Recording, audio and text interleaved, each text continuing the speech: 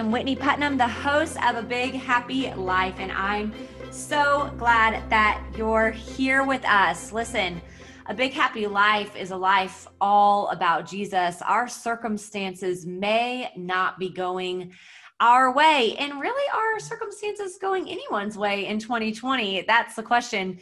But the bottom line is a big happy life based in Jesus. He is truly the only one that will make us genuinely happy. And also a big happy life is a life based on the lifestyle of Jesus, living out Jesus' habits and rhythms. And we are in the middle of a mini series that has been too fun. It's all about leadership.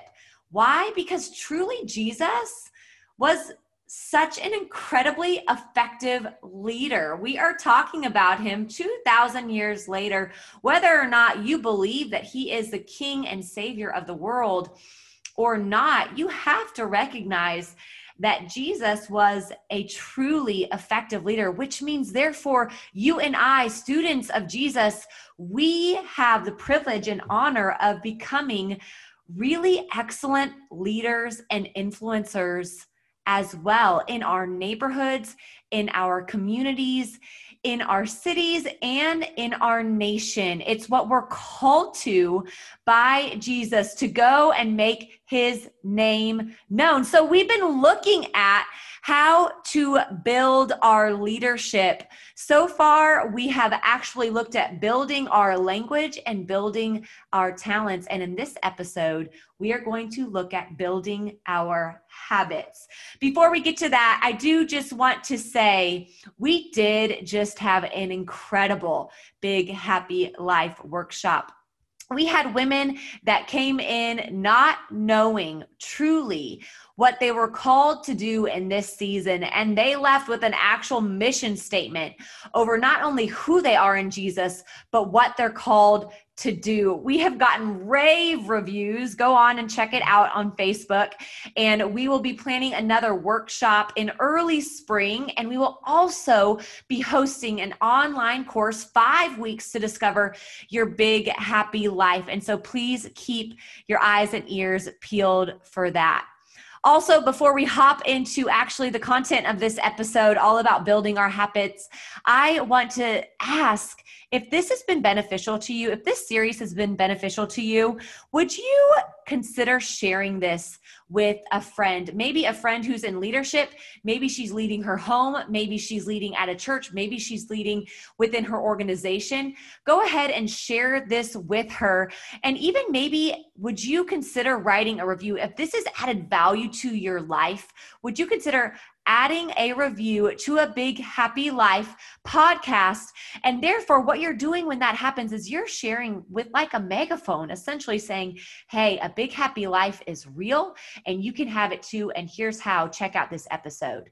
So all of that to say a big, huge thank you. If you do share, would you tag me so we can be in conversation together? I would love it.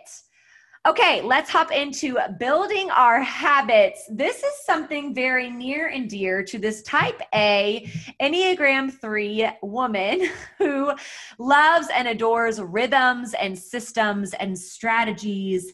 I love a good habit. I love building habits. I love reading books and leadership books over what it looks like to build good habits. There are literally hundreds of books built on this. One of the very best books built on becoming a highly effective leader from our habits is The 7 Habits of Highly Effective People by Stephen Covey. You guys, I remember when my husband was going to classes to get his doctorate, he came home one day and he said, Whitney, have you ever heard of this book by Stephen Covey, 7 Habits of Highly Effective People? And I thought, why? Yes, I have. It's very excellent. My husband would tell you that his first and favorite book of all time is the Bible. And then he would tell you his second and favorite book of all time is this book by Stephen Covey. It is excellent. People have been using it for a very long time to help make not only their own lives efficient as leaders, but also organizations and ministries. one of the very first ways that Stephen Covey says for us to build habits to be highly effective leaders is for us to be not reactive, but proactive. For us not to live reactive lives, but instead to be proactive. What this actually means, friends, it means we engage in our lives in truly the things that we feel like we can control. What are the parts and areas of our lives that we can invest our time and our energy into the things that we can control? The way this really happens is us actually taking proactive measures in our lives. Let's think, for example, about losing weight, right? Most people I know have had a conversation about, gosh, I really want to lose weight. So we don't sit at our desks and think, oh, I want to lose weight today. I'm going to create a strategy for that. And then I'm just going to sit here at my desk and look at my strategy. No, instead, there are proactive measures that we take in order to lose weight. Namely, that I'm going to eat healthier and I'm probably going to consider moving my body. So those are proactive measures that we can take to eventually lead up to losing weight, right?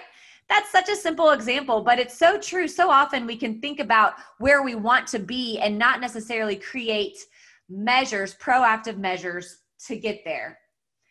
Well, it's interesting because when I look at Jesus' life, this is just something, maybe it's my own assumption. When I read Jesus' life in the Gospels especially, a lot of times I would maybe say, gosh, he looks so reactive.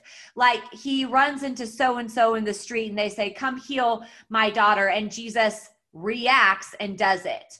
Or, it's all these people need something to eat and Jesus reacts and does it. So you're almost thinking, well, Stephen Covey, no, Jesus was so reactive and look at what an effective leader he was.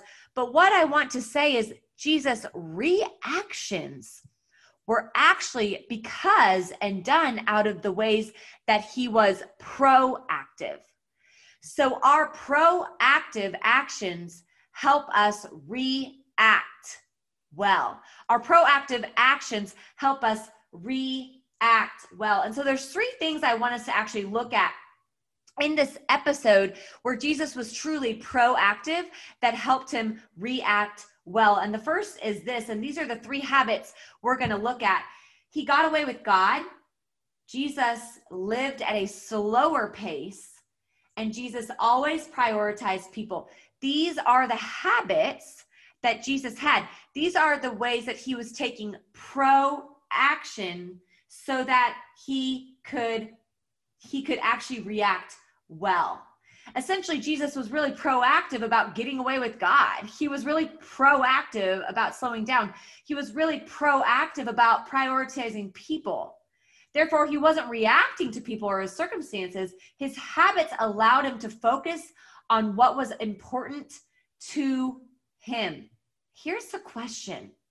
The question I wonder about is not how much you and I can get done in a day, because see, that's what a lot of books about habits want to tell us, is how much you can actually produce in a day. The question that I want us to ponder during this podcast is if our habits are helping us focus on the right things in the day. Okay, two very different conversations. If we're creating habits to get more done in the day, or if we're creating habits to actually get the right things done in the day. Because here is the crux of it all. If we only look at habits that will help us get more done in the day, we will come face to face with our humanity. I don't care if you are the highest achiever with the highest amount of energy. You will come to an end to yourself. I don't know if you've recognized, but you actually can't keep pulling all-nighters. Eventually, you will need sleep. You can't eventually always run 100 miles an hour, constantly consuming coffee and energy drinks. You will ultimately come to the end of yourself. I had to learn this face to face in my own life when I was running 100 miles an hour. I had come off of a season of raising 2 little girls and writing the book Imperfectly Brave when, mind you, Carter was a baby. So I was carving out pockets of time, literal pockets of time where I could write. Now, I would not take away that time for the world. It's truly, I was being obedient to God, and those were sweet, tender moments with God. What I didn't realize in that season is when I was saying yes to that, I needed to be saying no to other things. Instead, I just kept piling more and more on my plate, thinking inside my head, you are high energy, you are high capacity, you can do this. Instead, the question I should have been asking myself, it's not a question of if I can do this, because I could. But is it what God is calling me to do in this season? Not if I should be doing this, but should I be doing this in this season? Because I kept piling more and more on my plate, before I knew it, I had written the book Imperfectly Brave. I was raising, at this time now, 3 beautiful little girls. I was being a pastor's wife at our church. I was leading Bible studies. I was also working at a pregnancy center. I was adding until I came to a point where I imploded and I could not add another thing. People would call it burning out. I burnt out. And I had to make decisions in my life that meant letting go of some dreams, that meant saying no to some things for a season. And it was a hard thing to come to reality with. But that's what happens when we only focus on habits of getting more done rather than focusing on habits of doing the right things. So I want us to focus on habits helping us do the right things. So the first is this: Jesus got away with God. We know this in scripture. We read about when Jesus would go away early in the morning, or sometimes he would spend all night with God. He would get away. At this point, Jesus is ultra famous. People want to know where Jesus is at all times. They want to know what he's tweeting about, writing about, saying, who he's healing, who he's walking alongside. People want to know. And the thing is Jesus knew that in order to live the life he wanted to live, the proactive life he wanted to live, he proactively needed to get away with God, in relationship with God. Now, I might be saying this to the choir, but I may not be. Because stats actually show that a lot of us who love and follow and are students of Jesus are actually not getting away with God in his word. This is so interesting to me.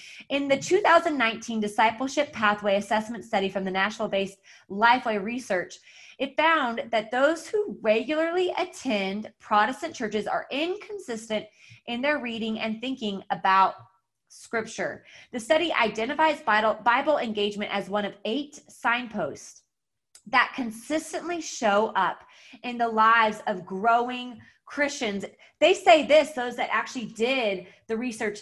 This research asked churchgoers about many biblical characteristics to see which actions, beliefs, and desires are present in the lives of followers of Christ, said Scott McConnell. He's who ran this actual data. Among them, Bible reading was one of the most actually predictive of spiritual maturity. So here we're seeing Jesus got away with God so that he could live his life. His proaction was to get away with God so that he could react well.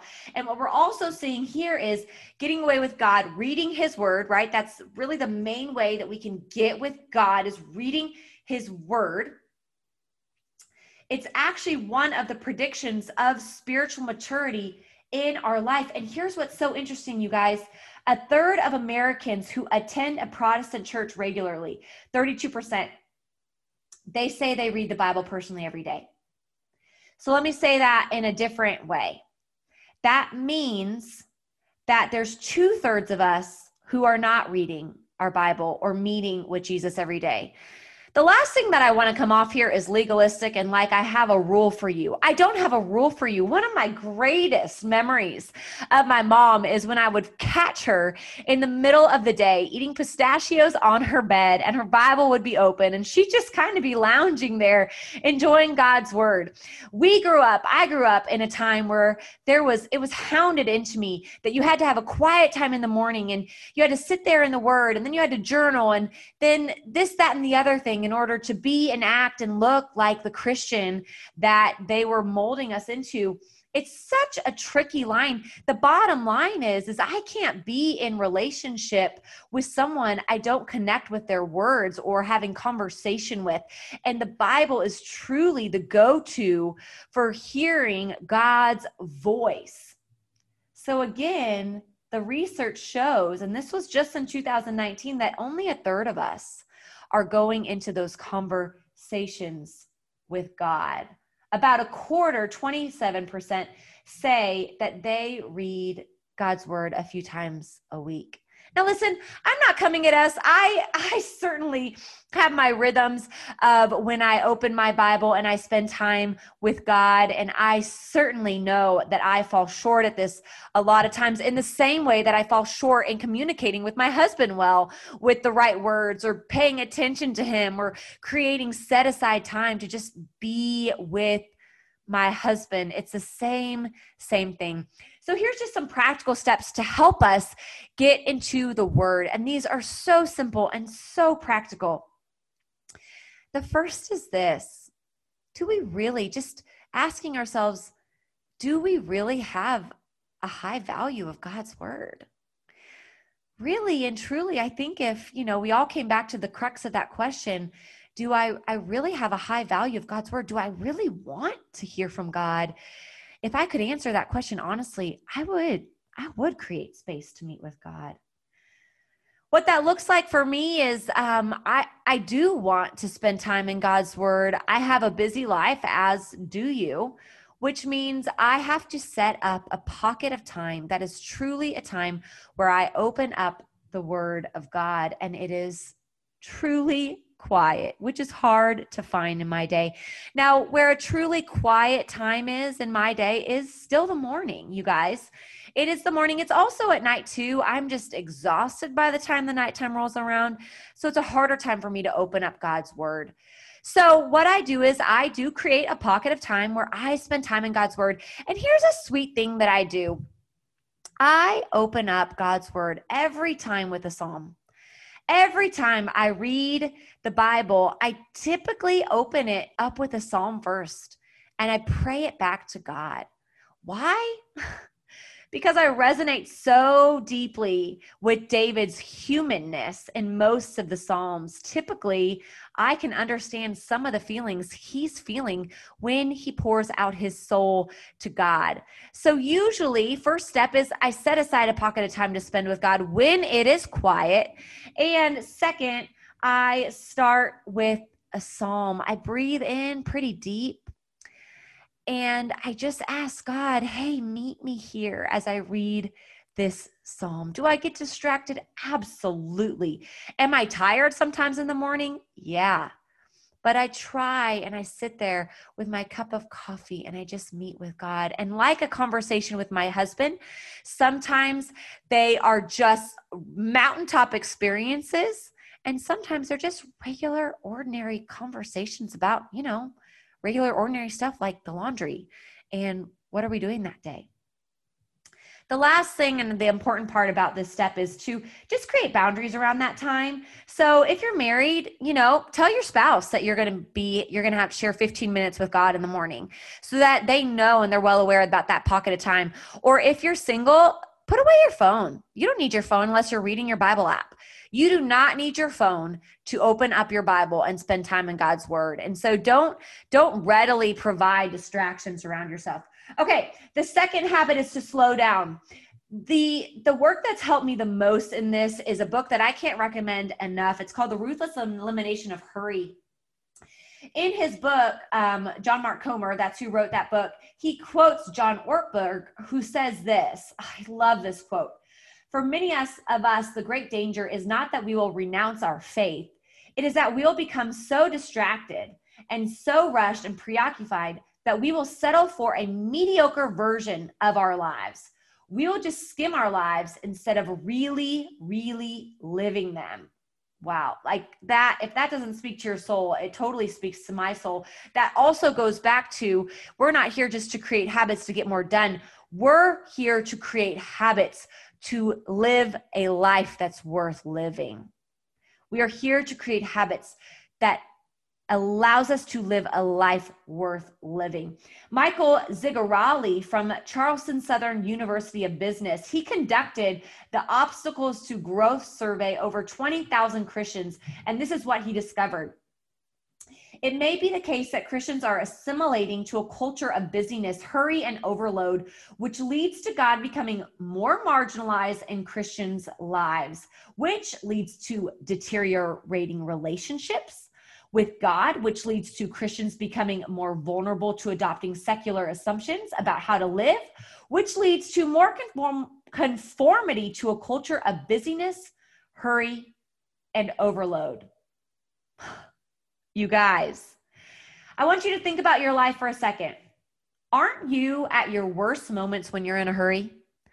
I don't know about you, but somehow when I am in a hurry, it is always when I'm in a hurry that I'm wearing a sweater that can get caught on the doorknob. And lo and behold, am I even right? That sweater will get the biggest snag in it, only escalating my aggravation and my hurriedness. I wonder if you're ever at your best when you're hurried. Are you ever at your best when you're hurried? And so I want to create habits of unhurry in my life. And so here's some practical steps to do this as well. And mind you, I just want to say this too. I can't ever recall a time when Jesus was hurried. Can you? I can never recall a time when Jesus was hurried, and yet he was and is one of the most effective leaders. So here's some practical steps. One, I simply asked Jesus to help me with this. This is so hard for me that I have to constantly ask for Jesus' help. The second practical step is I do little things the day before to set me up for success of an unhurried life the next day. Like, so for example, every night I create my list of what I want to get done the next day, kind of in the order of the way I want it to go, obviously leaving flexibility and margin in that day. Like, for example, today I had a full calendar from about 9 to noon, and then I took a nice leisurely lunch break with a friend, and then I ended out my day with some business and some emails. I map out my day so that there's still margin. And also, I'm a mama. I know that our morning is busy, and so I do little things to create a more as unhurried a morning as we can. That means I pack my kids' lunches. That means I write little notes to them already the night before. It means I pack their backpacks. I hopefully get their water bottles ready. I do things the night before that will make for a less rushed morning. And finally, the Sabbath. I don't have time to get into that, but like I said, I highly recommend the book, The Ruthless Elimination of Hurry. The last habit that I want us to talk about, that again, you see Jesus almost as if he's reacting to people, but he's not. It's actually part of his proactive lifestyle. It's actually part of his habit to prioritize people. And you guys, one of the reasons Jesus is such an effective leader is because he always prioritized people. Here's why. Movements are created through people. Projects are mobilized through people. Policies are mobilized through people. This doesn't mean that we don't create excellent business plans or strategize. It does mean that. But it means that we focus on people above the plan. Just for example, take the woman at the well. Jesus met the woman at the well. He met her where she was. She became so enamored with the person of Jesus and with his mission that she went and told exponential amounts of people. They then came to meet Jesus. They became enamored with Jesus and they fell in love with his mission, and they exponentially went out and shared the mission and the message.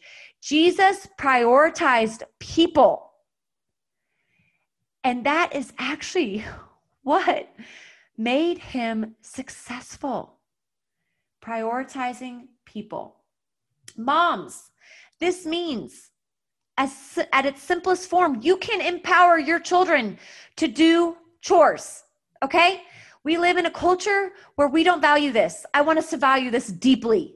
Let's empower our children to do hard work and give them actual chores, okay? There's actually lots of studies out there that show that children that actually perform and do hard things, it's actually forming them into these little humans that we want to be able to go out into society and build things and grow things and lead people. For those of us that are leading others in our organizations, this means that we prioritize the person over the policy. It means that we might have to have messy, long conversations with people before we get to the project, if we want the project done really well. So my friends, really and truly what this means is, one, we can actually, in our to-do list, create margin. We can begin to create margin in our to-do lists for people. That's a practical step. You can build in margin in your to-do list for people. And another thing to prioritize people is, again, to simply ask Jesus to help you. Ask Jesus to help you prioritize people. And when you get in the hustle and bustle, take a deep breath and remember that it's truly about loving God and loving people. Now listen, as we wrap this up, not every leadership book is going to say what I said here about the best habits you can create, about living a highly effective life. But my friends, we are not here to build habits to help us produce more. We are here to build habits that help us live well. So again, those 3 habits that we talked about were to get away with God, to slow down, and to prioritize people. I hope that you can take one of these and you can take one of these practical steps and you can move the ball forward. Find me on social media and let me know which one you're focusing on this week. And I want to cheer for you. As always, I could never do this podcast on my own. It truly it takes a team to make the dream work. So thank you, Sandra Hausman Design and Corey Thomason Productions. Friends, get out there and go live your big, happy life. It is in and through Jesus alone.